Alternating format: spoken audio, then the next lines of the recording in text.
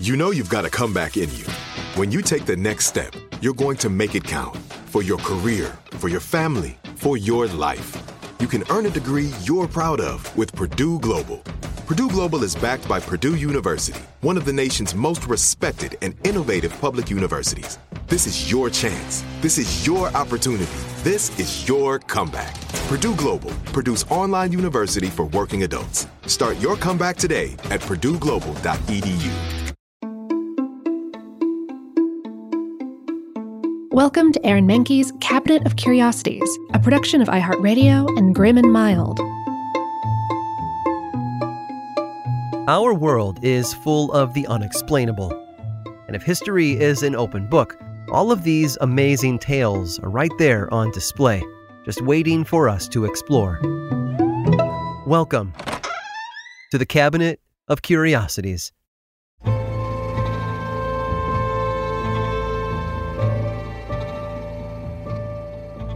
In 1995, New Jersey native and West Coast transplant Craig Newmark had an idea.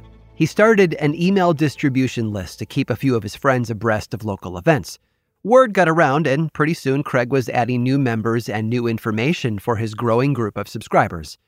When the list got to be too unwieldy, he pivoted into something new, a website where people could post all kinds of things, such as classified ads, items for sale, and where their band would be performing next. He called it Craigslist, and over the next 27 years, it became something of a time capsule, preserving a piece of the internet as it once was. Its sparse black and white and blue design has barely changed, as have the kinds of items published to its thousands of pages. One of the most popular categories is missed connections, where people post cryptic messages to others they might have crossed paths with during their day. The glance across a crowded subway car, or the accidental traffic jam in the supermarket aisle. Missed connections is where lovelorn hopefuls pray that special someone is reading. But 100 years ago, before the first missed connection was ever posted, there was the Bridegroom's Oak.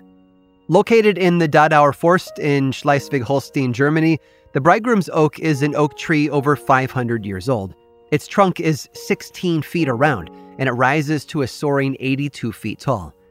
It was a gift from the son of a Celtic chieftain who had been tied to a different tree in the forest. A young girl came along and freed him, and the chieftain planted the oak to thank her for her kindness. At least that's the story that people tell. In the past, young women were encouraged to circle the tree several times under the light of a full moon. As they walked around it, they were instructed to think about the suitor they loved most, without saying a word. If they performed the ritual correctly, they would be married within a year. The tree earned its name during the late 1800s when the daughter of a forester and a chocolate maker's son from Leipzig fell in love.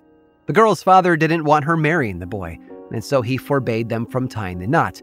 So the lovers decided to carry on their relationship behind his back. They wrote each other letters, which they deposited in a giant hole in the middle of an oak tree near their house.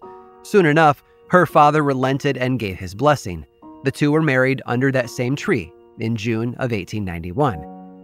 As the story of their romance spread beyond the forest, others started coming to the tree to leave their own letters, hoping to find true love. They called it the Brautegomsjacke, or Bridegroom's Oak, and those who availed themselves of its services made sure to leave a return address so that whomever read the letters knew how to get in touch with them. A stepladder was even installed at the base of the tree in 1927 to allow visitors easier access to the hole. The post office even began honoring the Bridegroom Oak as an official letterbox, so that lovesick people from all over the world could write to the tree and wait for their one true love to write them back. Today, there is a small wooden fence that forms a perimeter around the oak, save for one opening to allow visitors access to the stepladder. Legend has it that over 100 couples got married after depositing letters in that tree. And crazily enough, one of those marriages happened to involve the very mailman who had spent 20 years of his career delivering other people's letters to the tree. In the 1990s, the postman was invited to appear on a television program, and a woman who had watched him decided to write a letter to him. She had sent it to the tree, knowing that he would be the one to deliver it. The two eventually met and remain married to this day. But the Bridegroom's Oak didn't just bring people together. It, too, had its own love story, and it was one for the ages. In 2009, the tree was wedded to the Himmelgeist chestnut in Dusseldorf, as it also had its own postal address. Sadly, the chestnut was not long for this world. It was cut down in 2015 due to an incurable fungus. The bridegroom's oak stands today as a widower, its only purpose to bring others together, unable to turn over a new leaf.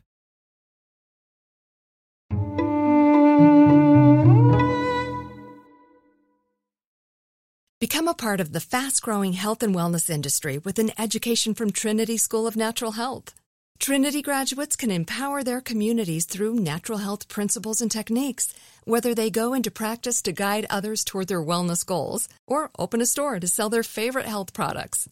Trinity grads are equipped to change lives with 19 online programs and flexibility to fit your busy schedule, including the popular Certified Natural Health Professional. You can get the training that helps you turn your passion into a career. And here's the best part. You can earn the certification in less than a year. From herbology to naturopathy and health coaching, Trinity allows you to make a meaningful difference by helping others live healthier, happier lives. Don't wait any longer to pursue your passion for natural health. Enroll today at trinityschool.org. That's trinityschool.org.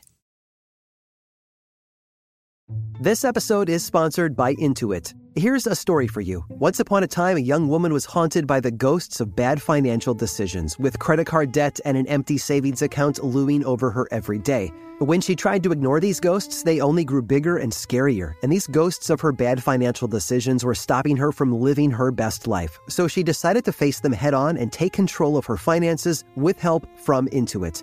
Intuit helps you face your financial fears with confidence through products like TurboTax, Credit Karma, QuickBooks, and MailChimp. Whether you're trying to manage your money or trying to run a business, Intuit gives you the confidence to take control of your finances so you can live your best life. Intuit is the financial platform that helps everyday people prosper. Intuit has helped 100 million people live their best financial lives. Visit Intuit.com, INTUIT.com, to start living yours. Let's get into it. Hey, this is Jody Sweeten from the podcast How Rude, Tanneritos. As a nostalgic voice from your past, I'm here to remind you that amongst the stressful and chaotic existence we live in 2024, you deserve to get away. It's time for a vacation, no matter when you're hearing this. And let me tell you how you'll get there. The 2024 Hyundai Santa Fe. Want to bring the family to the mountains with the Santa Fe's available H-Track all-wheel drive? Well, it's got standard third-row seating and available dual wireless charging pads for the kids who just want to stare at their phone and not talk to you. You know what I mean. Visit HyundaiUSA.com or call 562-314-4603 for more details. Hyundai, there's joy in every journey.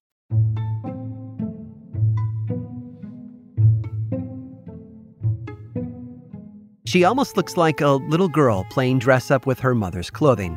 In a hat that author Henry James called ill-fitting, Valerie, Lady Mew, intensely gazes at the viewer with her slender profile and a seemingly bland backdrop. This might just have been a portrait of any other upper-class British lady, but behind the lace was one of the most scandalous women of the Victorian era. If you've been listening since the early days, the name Mew might sound familiar to you. But in case you don't want to comb through more than 400 episodes to find number 30, I'll refresh your memory. On Monday, October 17th of 1814, a vat inside the Horseshoe Brewery of London malfunctioned. The 22-foot-high tank was held together with iron rings and was meant to store 3,500 barrels of brown porter ale for fermentation. On that day in 1814, though, one of the rings around the tank snapped. The whole thing burst, creating a 15-foot-high wave of beer that destroyed several buildings and killed 9 people. The Horseshoe Brewery was owned by the Mew family and was one of the largest porter brewers in London. The 1814 disaster barely put a dent in their profits, too. The courts had ruled it an act of God, after all. Soon, Henry Mew was created a baronet, a hereditary title awarded to commoners. But this story isn't about that event. No, that's just the little scene setting for the person who is yet to come.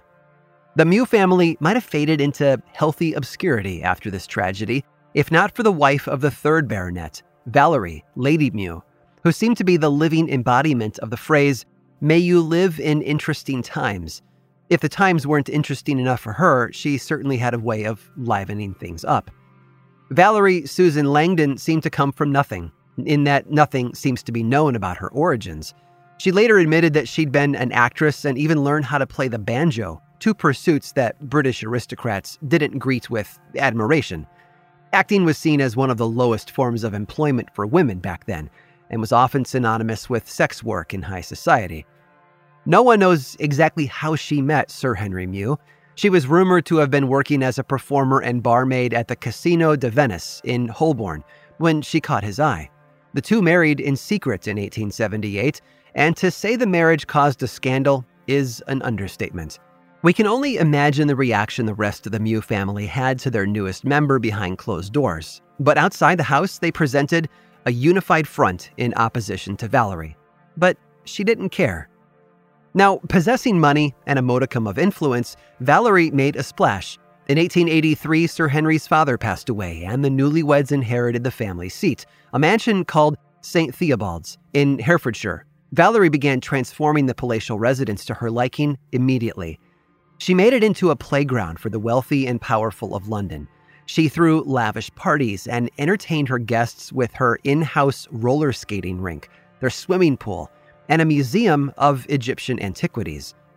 The crowning glory of the 400-ton structure was Sir Christopher Wren's Temple Bar, which Valerie paid to have deconstructed, moved from London, and then reconstructed as their new entrance gate. The astonishing house and parties attracted anyone who was everyone, including the Prince of Wales. Valerie could even be seen riding around town in a high phaeton, the sports car equivalent of a carriage, but hers was drawn by a matched pair of zebras. No one could ignore her, no matter how much they wanted to.